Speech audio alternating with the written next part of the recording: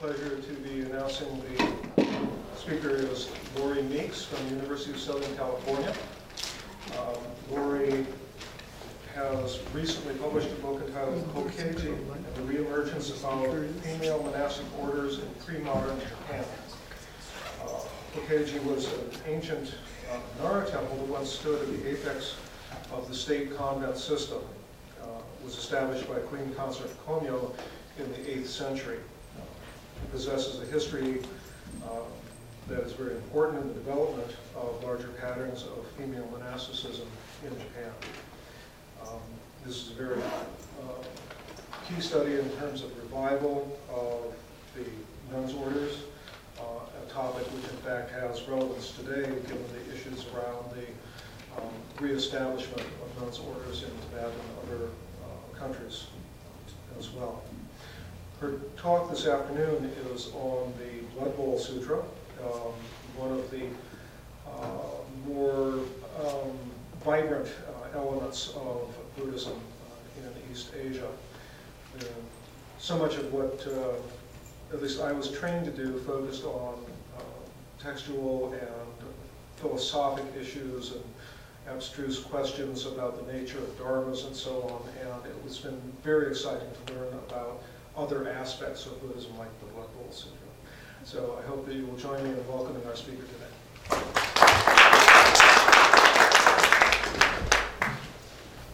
Thank you. Thanks everyone for coming out today. And it's really a pleasure to be here. I want to thank Dr. Payne for inviting me and all those who helped organize the trip. Today I'm talking about really a new project. I'm on sabbatical this year, having finished the book on women's monastic orders, and I'm starting a new project which is very different in scope, although it was informed by questions that came out of the first project on nuns in Japan, and especially on kind of the reception of ideology about women's salvation. So what I'm presenting today is very much new material. It's in progress. I'm still very much in the research stage. I'm still reading and rereading a lot of new text. So I hope you'll kind of bear with me today and know that my conclusions are very preliminary. But I hope you'll have some feedback for me. I'm interested in sort of getting more feedback on how to think through these texts. It's also a kind of a new period for me. In the first book, I focused on roughly the 11th through 14th centuries. This is moving into the 16th and 17th centuries, and even into the 18th and 19th. So it's much later material too. So sometime during the late medieval period, most likely the 15th century, several variants of an indigenous Chinese sutra known as the Shui Penjing, or Blood Bowl Sutra. In Japanese, this is known as Ketsubonkyo, were transmitted to Japan. Emphasizing the impurity of women's reproductive blood, this short scripture, and the most common variant is only 420 Chinese characters, so it is pretty short, teaches that women are fated to fall into a special hell known as the blood pond hell, or Chi no Ike Jikoku. And this is in retribution for the sin of polluting the earth with their blood, specifically the blood of the menstrual cycle and of afterbirth. So I'm going to read you a translation of the most common variant of this sutra. The Buddha teaches the canonical orthodox sutra on the blood bowl hell. That's Busetsu Daizo Shogyo Ketsubonkyo. At that time, Mulian, in Japanese Mokuren, said to the world-honored one, the Buddha, I went to Yuzhou, Zhejiang province, and saw a blood bowl-like hell, Ketsubon Ike no Jigoku. Within this lake that is 84,000 yojanas wide, many women of Jambudvipa had their heads open and their hair scattered by 130 iron beams, iron pillars, iron shackles, and iron ropes. They had their hands bound at a distance with cuffs, and within this hell they endured punishment. 3 times per day, the demon king Hell Warden would make the shackled prisoners drink the blood. If they would not indulge him, then the Hell Warden would beat them with an iron rod until they cried out. Grieving, Mulian, or Mokuren, asked the Hell Warden, saying, I do not see men of this world enduring this painful retribution from evil karma. I see only many women suffering this pain. The Hell Warden responded, saying, Teacher, men commit no crime, but these women defile the earth god with the blood of parturition.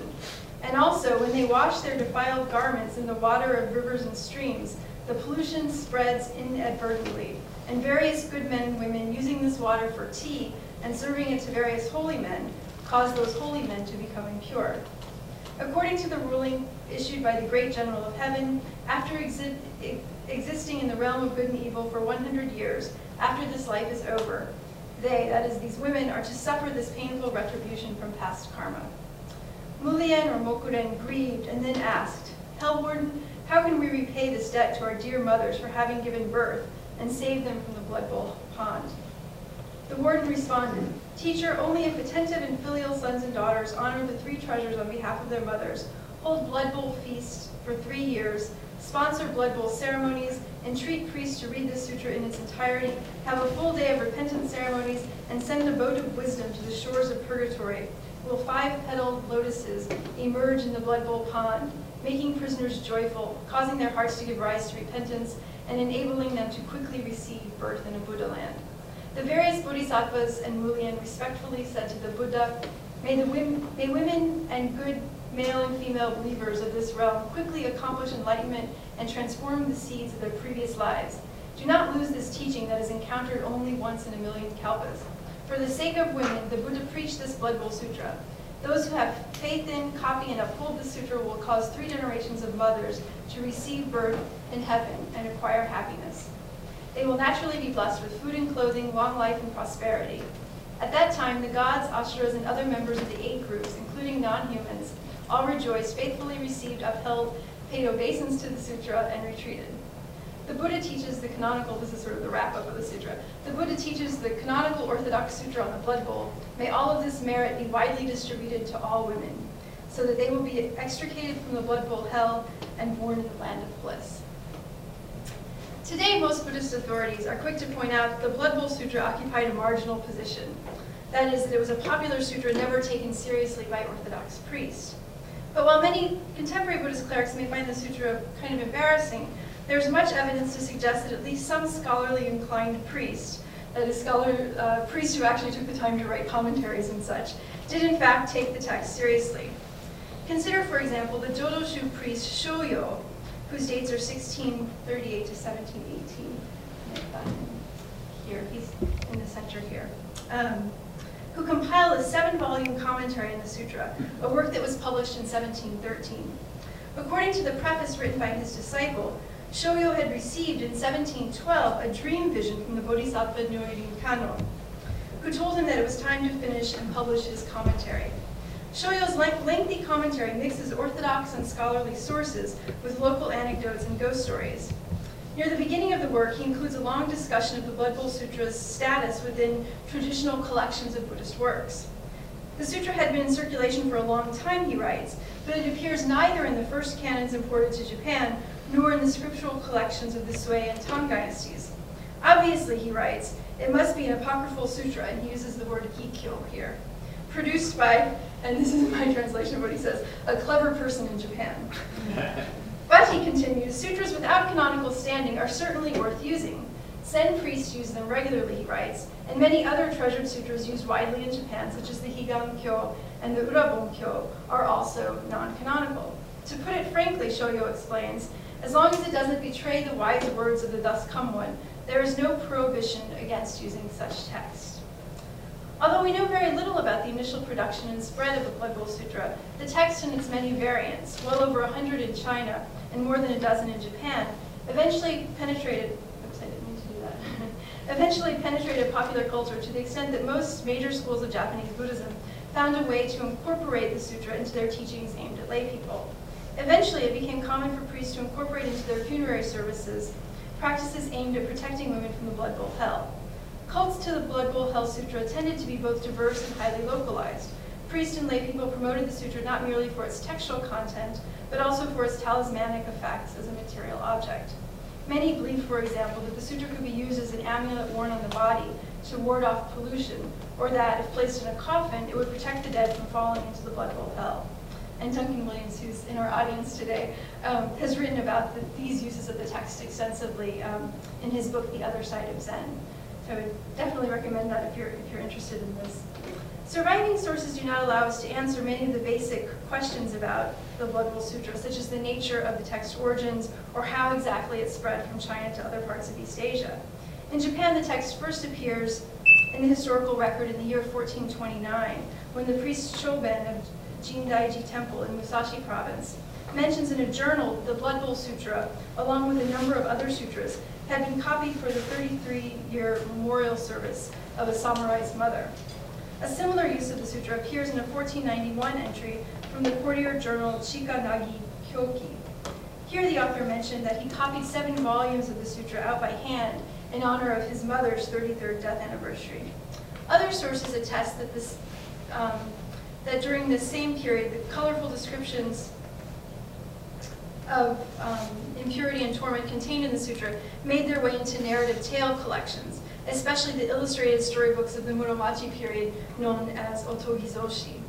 Graphic descriptions of the Blood Bowl Hell appear, for example, in the stories Tengu no Dairi, which is dated to the early 1500s, Choboji Yomi Gairi no Soshi, which is dated to 1514, and Izaozaki, dated to the late 1500s. The narrative of the Blood Bowl Hell was also spread by itinerant storytellers, many of whom styled themselves as monks and nuns and traveled along major pilgrimage routes, such as those leading to the Kumano shrines. By the late 16th century, a number of pilgrimage sites, such as Shosenji in Abiko, which is in modern-day Chiba-ken, and Mount Tateyama in Toyama Prefecture, had also begun to associate themselves with the cult of the Blood Bowl Hell. Now, the Blood Bowl Sutra, with its unambiguous contempt for women's bodies, strikes many contemporary readers as a particularly egregious example of misogynistic religious ideology. It does not appear, however, to have been an ideology that was forced on lay people in a top-down manner. Close scrutiny of the sutra's history suggests that lay interest largely drove its appeal on the ground. People appear to have enjoyed hearing stories about the tortures of hell and about how women could be saved from them. Moreover, much evidence suggests that, at least in Japan, many of the individuals actively involved in the propagation of the sutra and its cult were women. Surviving sources reveal that itinerant nuns on the Kumano pilgrimage routes commonly preached about the Blood Bowl Sutra using painted scrolls that contained vivid illustrations of the tortures that women would endure there. Much like the first image I had of this, this PowerPoint display. This is from a mandala of Mount Tateyama from the early 19th century. So you see a lot of imagery like this associated with particular pilgrimage sites.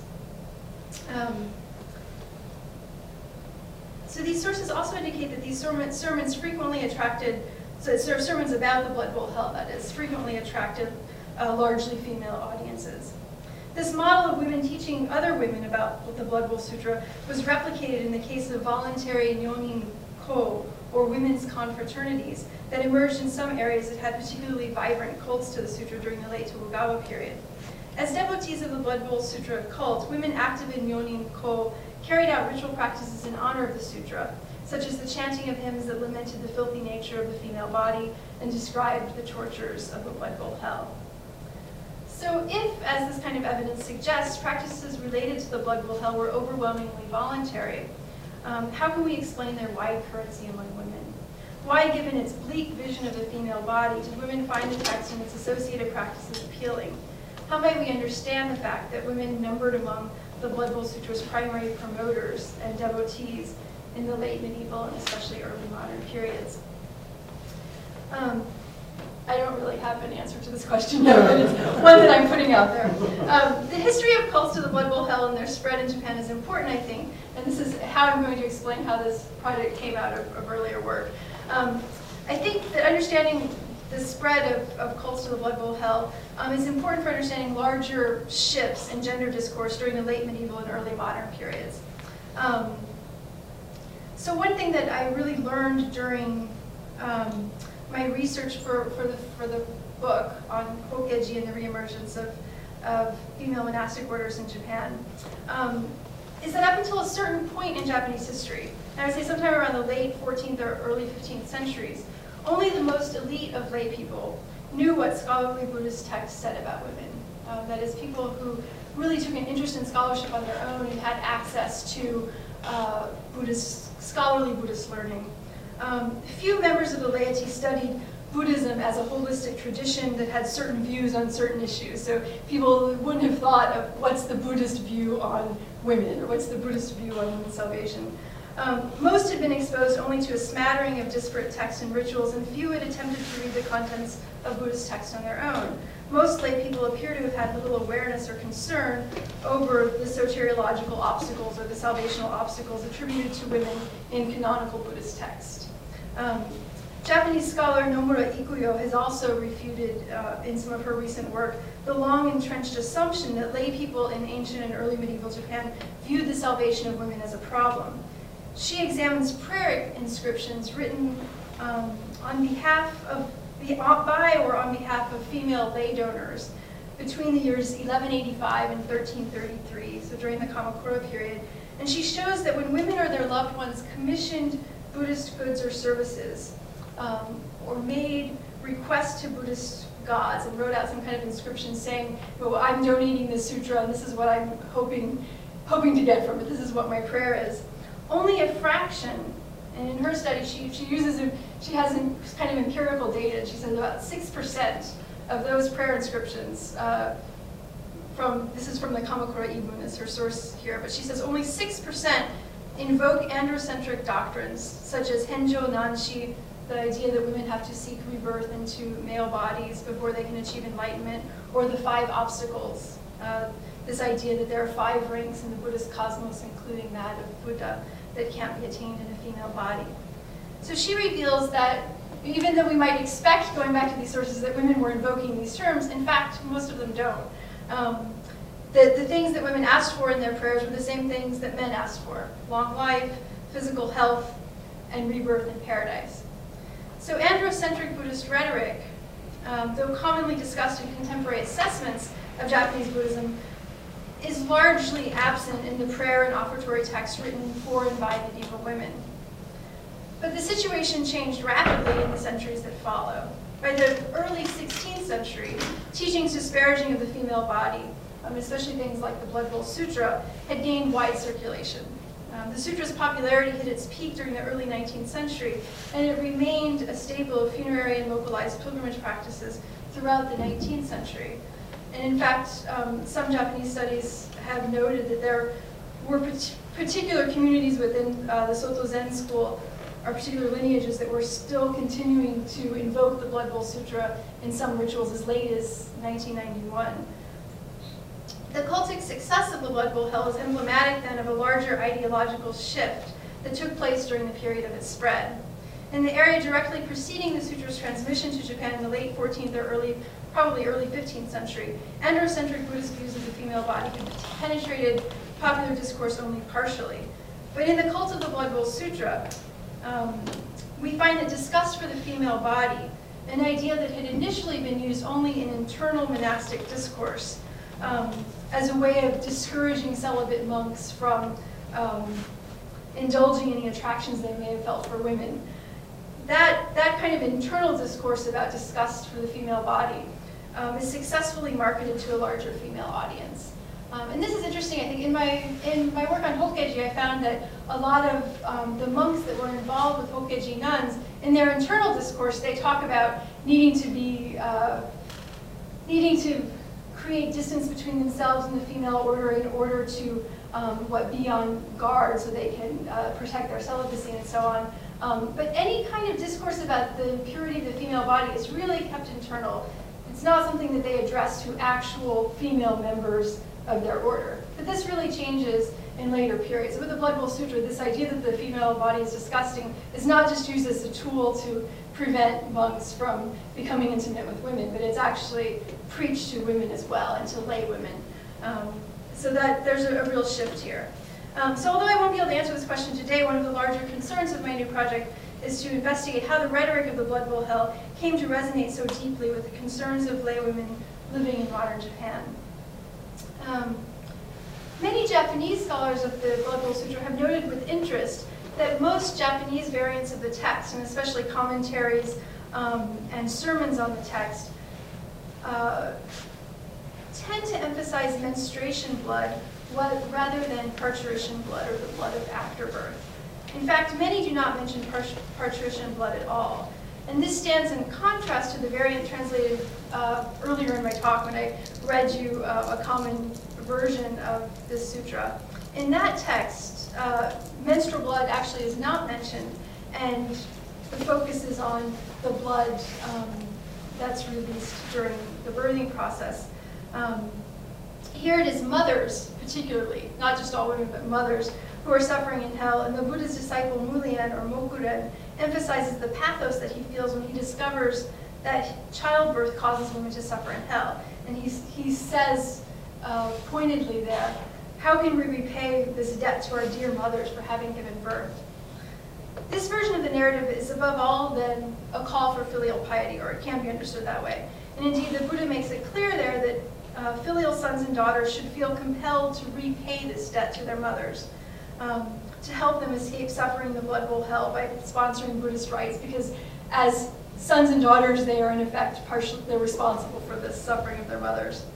And a number of scholars working on the Blood Bowl Sutra in China, people like Jesse Chu and Alan Cole, have suggested that women in China may have found that version of the Blood Bowl Sutra appealing because it accentuated the sacrifices of the mothers and called upon children to carry out rites on behalf of their mothers, who often received little attention in traditional Confucian family politics and memorial rites. So they've made this argument that, well, maybe the reason women found something attractive in the sutra was because it kind of gave them more leverage at home. It enabled them to tell their sons, look at the suffering I'm going to endure for you. You have to pay me back in some way. And I think there's something to that argument, but I'm not sure that it applies as much in the Japanese case. Given the degree to which Japanese variants of the Blood Bowl hell narrative downplay parturition blood, it would be difficult to argue that in Japan, too, the sutra's primary appeal to women was that it helped them demand memorial rights or other domestic privileges from their offspring. Rather, in Japan, it seems to be the case that the narrative allowed women to respond to growing concerns about female impurity. Japanese scholarship suggests that the steady spread of ideologies of female impurity, combined with the widespread acceptance of patrilocal family practice and the erosion of women's inheritance rights, set the stage for broad interest in the Blood Bowl Sutra during the late medieval and early modern periods. These processes appear to have unfolded rather gradually, as a number of often disparate discourses, including not only those based in Buddhist texts and practices, but also those based in Taoist ritual text, continental medical literature, ritual guidelines enforced at local shrines, and other changes in legal and political context, help produce the shared understanding that the biological functions of female bodies were polluting and even sinful. The practice of barring women from sacred spaces, nyonin kekkai, is evidenced in Japan as early as the 9th century, but the concepts that seem to have informed this practice, namely the notion that menstruation and parturition blood are polluting, did not concern the general public until sometime during the medieval period. These ideas can be traced back to continental texts, especially Taoist ritual text and Chinese medical text, but they also appear to have been reinforced in Japan by the rites and regulations issued by shrines for local and indigenous gods. And there's a lot more work to be done in that area. I don't have any general conclusions, but just that we know that there were these larger changes taking place that may have supported the spread of the Blood Bowl Sutra. So we know that late medieval and early modern texts about the Blood Bowl Sutra mention that the sutra, when worn as a talisman, can ward off all impurity, thereby allowing women to visit holy sites and even participate in rituals during menstruation. One preliminary hypothesis then is that the cult of the Blood Bowl Sutra allowed women to assert some kind of control over the increasingly pervasive belief in the impurity of women's bodies. The slow but steady spread of ideology about the polluting nature of women's bodies is a complex topic, and one that I hope to address at greater length as this project develops. What I'd like to focus on today are several early modern texts, all written by male priests, that explicate the Blood Bowl Sutra, apparently with the general audience in mind. I'm interested in how these texts help us understand how early modern Japanese priests presented the Blood Bowl hell to members of the laity. So these are the three texts that I've been looking at, and I am very much in the beginning stages of this, so I can't claim to have any kind of authoritative opinion about any of these texts, but these are what I wanted to think about today.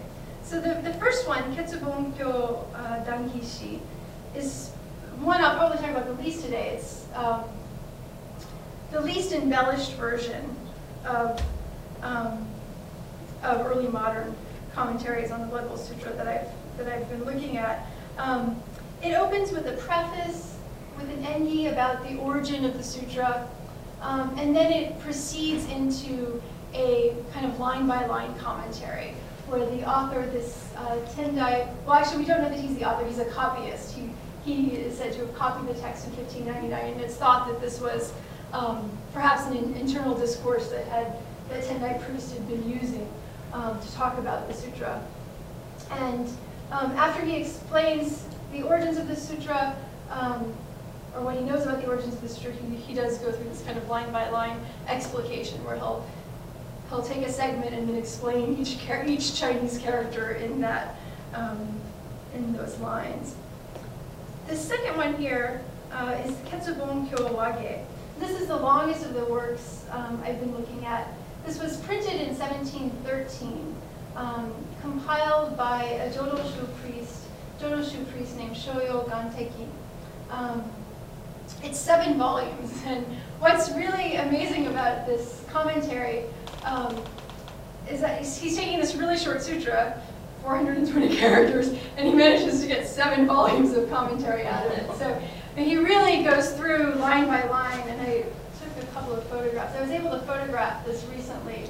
It was printed in 1713, but I was able to photograph one copy of that. This is actually near the very end, but just to give you a sense of how this works, here this is the last line in the sutra, and basically the entire 7 volumes is like this, where you have one line and then a very long explanation of it, and this explanation of those lines goes on for several pages in most cases. In some cases, many, many pages on just one line from the sutra. So it's the longest and in many ways kind of the most comprehensive. It has several introductions and prefaces before it gets to the main text, and then it spends an enormous amount of time or space on each line of the sutra. In many ways, it's also a very scholarly commentary in that it refers to other sutras and commentaries with great regularity, and it often presents multiple versions of things. So you get the sense that Shoyo is really trying to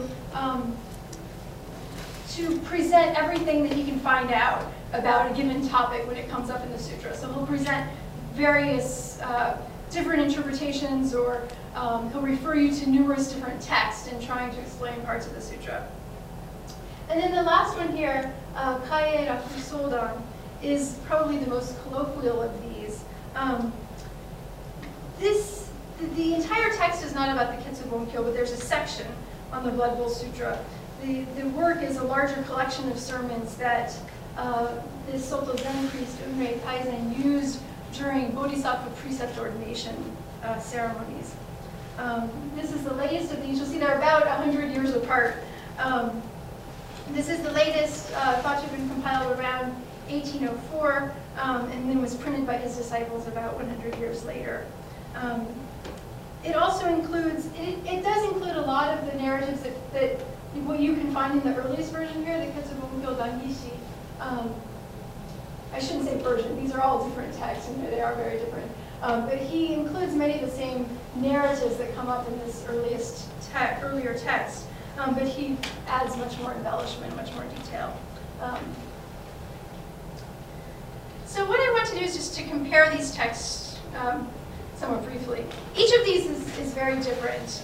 They're written in very different genres and styles, and within different traditions. So we've got a Tendai text, a Jodoshu, and Soto Zen. While there is some overlap in content, each text places the Blood Bowl Sutra within an interpretive framework that suits the interest of the school represented by its author or compiler. So we do see in each of these that, especially the Jodoshu and Soto, the Ketsubon-kyo is used to talk about some of the general teachings of that sect or tradition, school or tradition.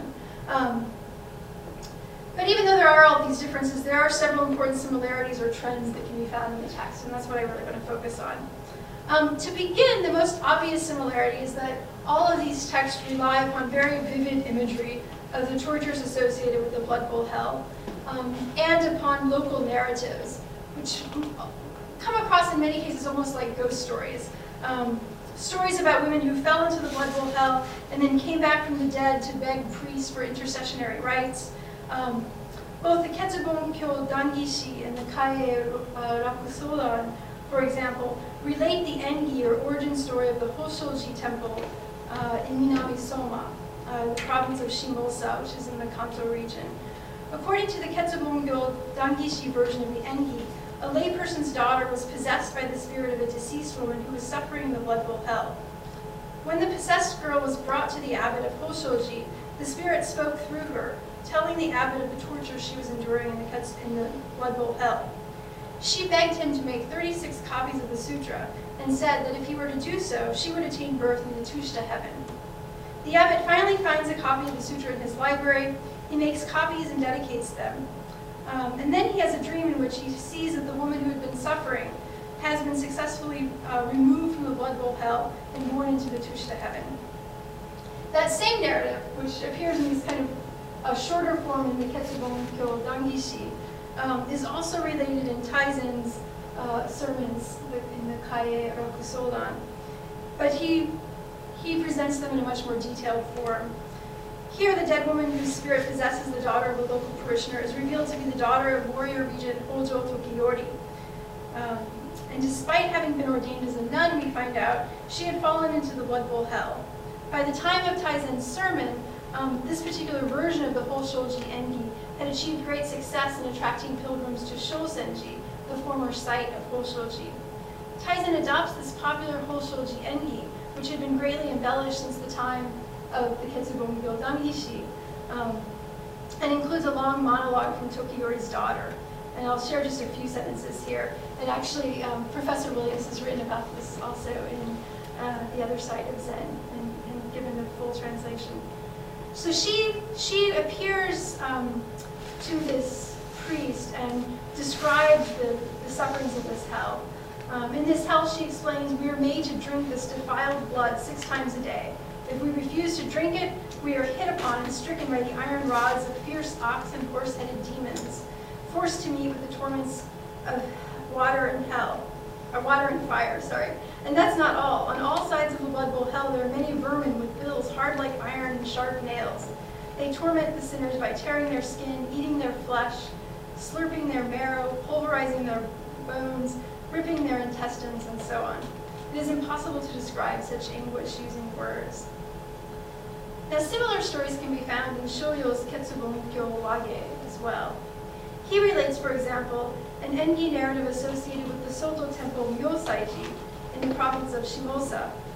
When a Zen master named Sekioku was traveling through the Kanto region, he explains, this priest was awakened one night by some rumbling. When he opened his eyes, he saw 2 demons, a red demon and a black demon. And they were crying out, Myosai, Myosai. They were probably doing it in a much scarier way. I'm not doing a very good interpretation here. Myosai, Myosai, something like that maybe. Then the ghost, or Shiro of Myosai, appeared. So this is a woman here, covered in blood from the waist down. As she appeared crying, the demons saw her and began torturing her.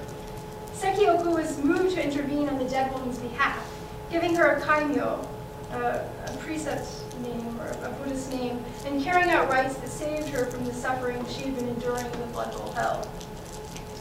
Now, as others have noted, it is clear that much of the appeal of narratives about the Blood Bowl hell probably had something to do with their entertainment value.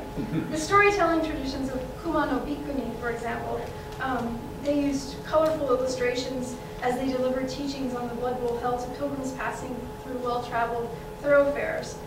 Those storytelling traditions also point to the ways in which the cult was part of a larger culture of lay entertainment.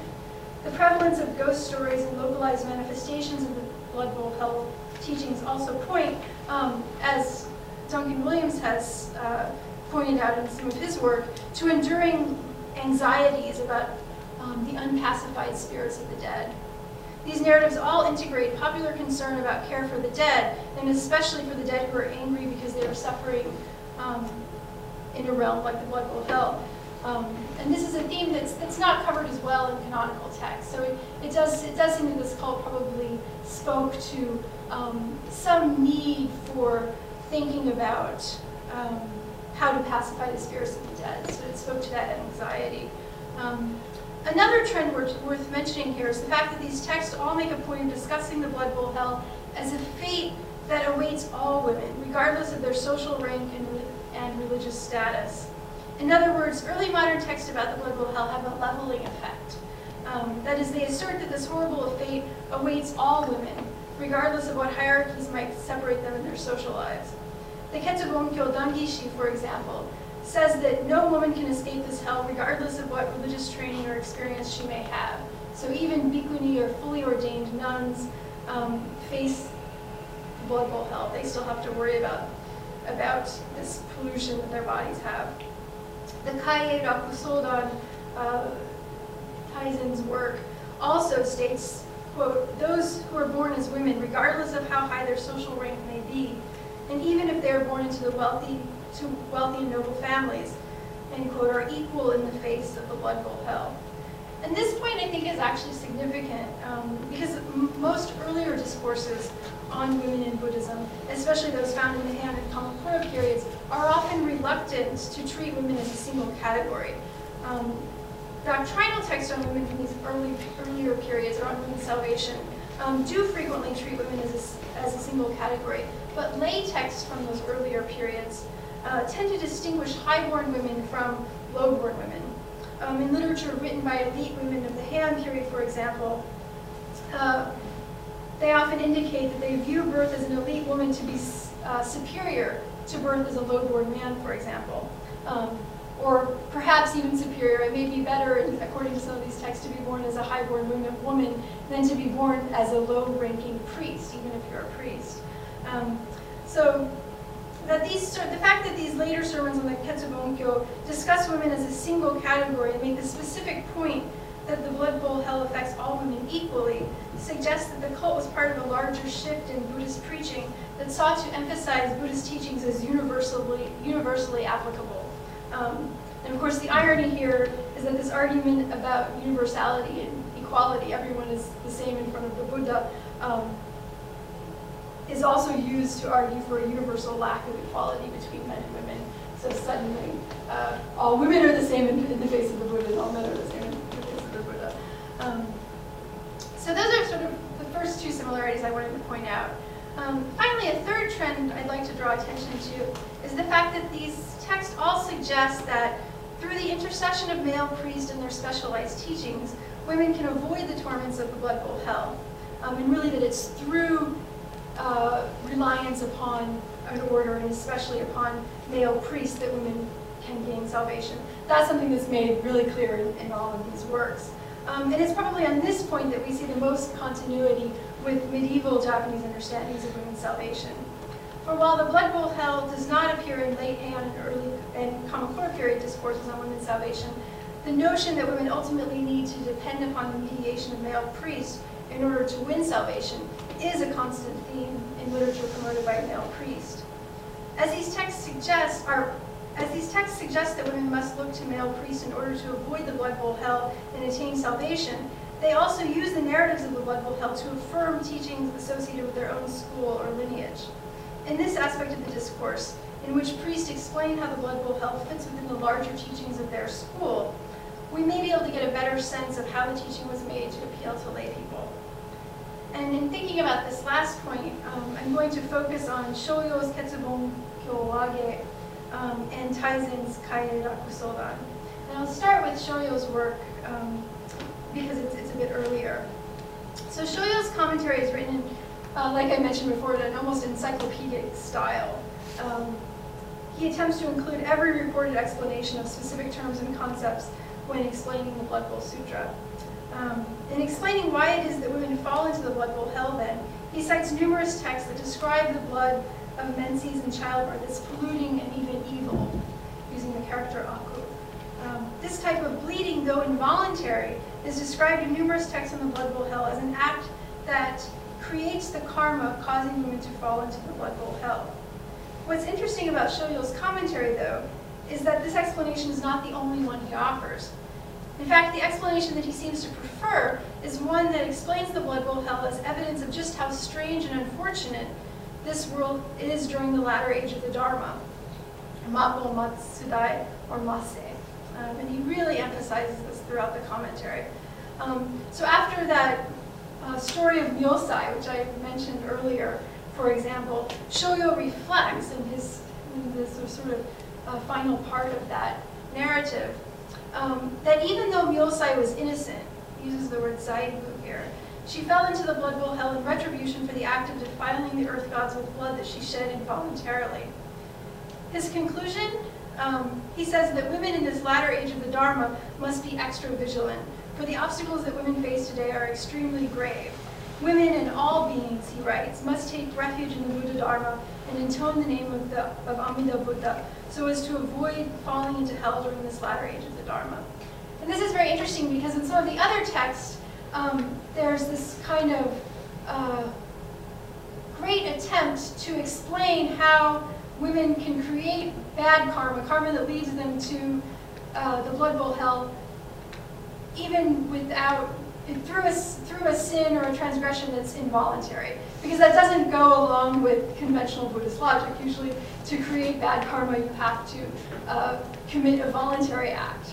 And so some of the texts do kind of go to these great lengths to explain, well, it's because of their bad karma from previous lives that women shed blood, and therefore it still makes sense in this karmic explanation. But Shoyo doesn't do that. He kind of admits, well, Myosai was blameless here. It's not her fault that she bled like this. And so he goes back to this idea, well, it's because it's the latter age of the Dharma, so this fits in with Pure Land teachings more broadly. In local narratives that combine, so in another narrative from Shoyo's work, in a local narrative that combines belief in the supernatural with concerns about the impurity of women's blood, Shoyo tells of a village woman who was punished with an illness after washing her menstrual blood-stained clothing in a nearby pond. It was only after she had a priest perform 1 million recitations of the Nembutsu, Hyakumanben Nembutsu for her, and a special kuyo ceremony at the pond where she had washed her clothing, that her illness subsided and the water in the pond, which had remained red for a long time even after she had finished her washing, that water finally became pure again after this special rite was performed. And at the end of her life, Shoyo tells us, this woman attained birth in paradise, Kokuraku Ojo, thanks to the rites that had been performed for her. In this final age of the Dharma, he summarizes, strange and unbelievable, fushigi things like this happen. And so we cannot at all doubt that a blood bowl hell does exist in this world, he says. Women of this age must be extra cautious. They should reside in their faith, and in the 35th vow of Amida, the vow where he says that he will save women from subsequent births in female bodies. So in general, Shoyo's commentary reifies traditional Buddhist hierarchies that privilege men as spiritually superior to women. But at the same time, he uses stories of the blood bowl hell to reach out to women, to communicate the idea that Jodo teachings are exceptional simply because they include methods for saving women, even in this final age of the Dharma. So he sort of suggests that in this final age, there are things like the blood bowl hell, even though they might not make sense in traditional Buddhist understandings of karma and so on. And so these teachings are necessary, and our school offers them and has thought about the special needs of women. In the 6th volume of the Ketsubun Kyowage, for example, Shoyo writes that because of their karmic obstacles, women cannot, through their own power, reach the Pure Lands of various Buddhas. So women can't reach the Pure Lands of other Buddhas, he writes. But thanks to the primal and 35th vows of Amida, they can attain birth in Amida's Pure Land. So again, it's this idea that this school has an exceptional teaching. Shoyo thus reminds the reader that although women may face obstacles, greater obstacles than men, that is, on the Buddhist path, Amida Buddha is looking out for them and has included them in a larger plan to save sentient beings. And I also wanted to add here that he does also emphasize men's obstacles in his work too. So he's not just saying that women have extra obstacles in this last stage of the Dharma, but that all beings do, men as well. He routinely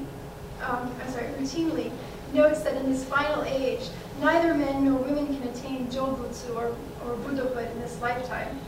Moreover, he affirms the importance of filial piety, something that mothers in his audience may have found attractive. He discusses writings on pregnancy and childbirth, and he cites scriptures in which it is said that sons with evil inclinations actually cause their mothers pain in the womb. He writes that people who lack filial piety bear the sins of the 5 heinous crimes, and he says that the unfilial should repent, take refuge in the primal vow, and intone the name of Amida Buddha. So even though we don't see a lot of emphasis on filial piety in some of these commentaries, it does come up in Shoyo's work. And so now I want to turn to Taizen's sermons, which offer a largely divergent interpretation of the Blood Bowl Sutra, but one that might also appeal to lay people. First, unlike Shoyo, Taizen does not suggest that women are blameless in the shedding of their menstrual blood. Following the tradition of earlier texts, such as the Ketsubun-kyo or Dangishi, Taizen makes the argument that menstruation is a sinful act that leads to birth in the blood bowl hell because it creates bad karma. And he argues that women are born as women, that is, as beings who menstruate, due to sins from past lives. But he also suggests that women face greater social obstacles than men, and that much of the evil karma they accumulate in this life is actually the result of constraints placed on them by others. In other words, he argues that the sins associated with women are not entirely inherent to their physical bodies, but are also the result of the difficult conditions under which women are forced to live. Moreover, he argues that these conditions can be overcome and that women should not be discouraged but should persist in their efforts to awaken to the Buddha nature that they, like all sentient beings, possess. So as a Soto Zen priest, Taizen frames his discussion of the Blood Bowl Sutra within a larger commentary on the non-discriminatory doctrine of the Buddha nature. Only after very lengthy discourse on the universal quality of the Buddha nature does he explain why it is that women face difficulties on the Buddhist path. He says that while the seeds of Buddhahood may not discriminate, the conditions faced by individual sentient beings vary widely. When the moon shines on the water, he writes, its reflection is clear, but in the mud, the reflection of the moon cannot be seen. And then, of course, he applies this metaphor to women. He says, even the always abiding Buddha nature is hidden when one is muddied by the obstacles of karma and desire. The problem, he writes, is especially evident in the case of women. Because it is women's lot to face many obstacles or sawari, it is difficult, he says, for them to enter this difficult to encounter Buddha Dharma. After brief references to scriptural explanations of women's spiritual obstacles, things like the 5 obstacles and the thrice following Sanju, this idea that women have to follow their fathers when they're young, their husbands when they're middle-aged, and their sons when they're old, which can be traced back even to the Indian text, the laws of Manu. So he goes through those kind of conventional explanations of women's salvation, but then he shifts to more concrete examples. He says, even if a woman wants to pursue a spiritually meritorious activity, such as taking a pilgrimage to a celebrated mountain or holy site, she can't go if her husband won't grant permission. And even if she wants to listen to sermons or Dharma talks, he says, her household duties, things like taking care of her husband and children, make it difficult for her to go as she would like. Because women lack independence, Taizen says, they end up spending their days and nights feeling jealous, engaging in treacherous speech, spreading rumors and so on, creating nothing but the karma that causes them to remain in samsara and growing increasingly distinct from the Buddha Dharma. Moreover, he says they get trapped in the net of obligation and love towards their husbands and children, a situation that causes them to get caught up in concerns about reputation and profit, and that prevents them from living serenely. And then he says, from day to night and throughout the seasons, women toil to carry out unlimited tasks with their limited bodies and social positions. Under these conditions, he says, it's impossible for them to avoid the accumulation of bad karma that leads to menstruation and eventually to the blood bowl hell. So in this view, the sins associated with women result not merely from the female body or from personality traits viewed as innate to women, but also from the living conditions that society imposes upon women. And maybe this is an overly benevolent reading of Taizen, I'm not sure, but social restrictions, Taizen explains, often prevent women from having the opportunity to gain religious merit through practices such as pilgrimage and attending sermons. And these limitations, in turn, lead to feelings of oppression that give rise to morally harmful acts and thoughts, things like jealousy, pride, and gossip. So these are the kinds of negative character traits that are often associated with women in traditional Buddhist texts and Confucian texts and so on. But instead of suggesting that those traits are sort of genetically received, he suggests that they're actually social conditions that cause those in kind of oppressive situations to give rise to these sorts of traits or feelings. So he asserts, in effect, that he understands just how taxing and how frustrating it is to be a woman in a society that demands so much of women. Women should be viewed not with contempt then, but with compassion, for they face even greater obstacles than men on the path to enlightenment. So after lamenting how difficult it is to create karmic merit as a woman, Taizen goes on to tell women that they do in fact have great potential on the Buddhist path. If they can find just enough spare time to listen to even one sermon, they will create the causes and conditions leading to a reasonably large amount of merit. Such merit, he says, has the potential to produce seeds of Buddhahood equivalent to those that resulted in the attainments of the Buddhas Shakyamuni and Amitabha. He then draws on scriptures suggesting that spiritual attainment may in fact be more accessible to those in inferior social conditions.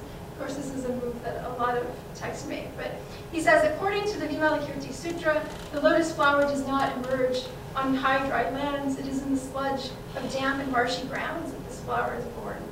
He goes on to say that women must not be discouraged in their practice of Buddhism, and that to feel defeated in their practice is even a greater sin.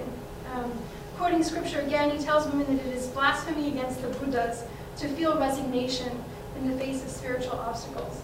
Women and all beings, he says, should not lose confidence, but should be driven to overcome difficult conditions and obstacles. So with that reasoning, Taizen says that the teaching on the Blood Bowl Sutra is a wondrous gift to women. This sutra, he says, offers women a tool, and here he means a tool in a very physical sense, against the obstacles they face as beings burdened with the evil karma resulting in female birth. Using the sutra as a talisman, he writes, women can proceed with confidence to sacred sites not ordinarily open to them. So there's this idea that the sutra kind of provides them with something that they need in order to carry out practices that might otherwise be closed off to them. So Taizen's attention to the ultimate potential of women on the Buddhist path, as well as his awareness that women may have felt oppressed or limited by social expectations placed on them, suggests, I think, that some lay women may have found in these teachings of the Blood Bowl Sutra a means of asserting control over prevailing understandings of women's pollution. We see in Taizen's sermons how teachings focused on the talismanic uses of the sutra, especially those that acknowledge the day-to-day struggles of women, may have made the cult of the Blood Bowl Sutra attractive to women. If widespread belief in the impurity of women's bodies was simply a fact of late medieval and early modern religious life, then Taizen's teaching, though failing to challenge this discourse, may have given women the opportunity to seize some control over it, or at least to feel that they were able to have some agency in the face of it. It may be possible to read Shulyo's commentary, too, in a similar light. If belief in female impurity had simply become a part of everyday life in the early 18th century, or by the early 18th century, then Shulyo's commentary offered women some kind of hope and reassurance. First, it suggested that women were blameless in their predicament. In this view, the conditions that women face may be understood as the result of the final age of the Dharma, rather than as the result of any particular sins that women had committed or are thought to have committed. Secondly, Shulyo suggests that individual women could assert, through trust in Amida Buddha and through regular Nembutsu practice, some control over the discourses of impurity that had come to shape their lives, women's lives in early modern Japan. That is, he gives story after story of women who are able to gain salvation from this hell, or to avoid birth in hell, to have a Nembutsu Ojo as soon as they die because they have practiced Pure Land Buddhism in a correct way. So in summary, there are several trends visible in these three commentaries on the Blood Bowl Sutra.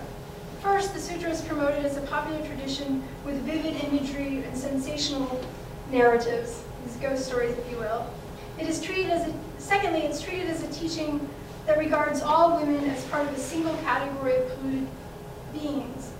And third, it's used to explain why women must depend on the spiritual mediation of the male priest. I also noted that different traditions appropriated the Blood Bowl Sutra as a teaching that served to bolster the broader claims of their own school of lineage. Shōyo used the sutra to emphasize the need to recite Amida's name and to rely upon his vow. He also uses it to talk not only about the primal or 18th vow, but also about the 35th. Taizen, on the other hand, uses it to expound teachings on the Buddha nature. And in comparing these commentaries of Shōyo and Taizen, I also suggested that these works offered women an opportunity to assert some kind of control over dominant discourses of female impurity, primarily because both texts tell women that they can, in fact, avoid the blood bowl hell by carrying out particular religious practices. So it's not my intention to overlook the role that these texts must have played in the reification and even further popularization of the blood bowl hell, a teaching that clearly disparaged women in their bodies. But what I'm hoping to do here is to think through the possible appeal of these discourses, so that we can begin to understand why lay women may have found them attractive. In studying the blood bowl hell, I want as much as possible to move beyond the contemporary Western impulse to see pre-modern women as kind of the dupes of patriarchal ideologies. So it's my hope as I move forward with this project to be able to find some kind of methodological middle ground, one that recognizes the power structures embedded in discourses on the blood bowl hell, while also acknowledging the agency of the cult's female supporters. There were women who believed in them, and we don't want to just think that I want to move beyond an explanation that just understands their support of the cult as some kind of false consciousness, to try to see what was in this cult for them, why it may have appealed to them. So that's where I'd like to end. I don't have any broader conclusions except for just these trends that I've noticed in these texts, and I look forward to any feedback you may have, suggestions, questions. I've also got some images I can show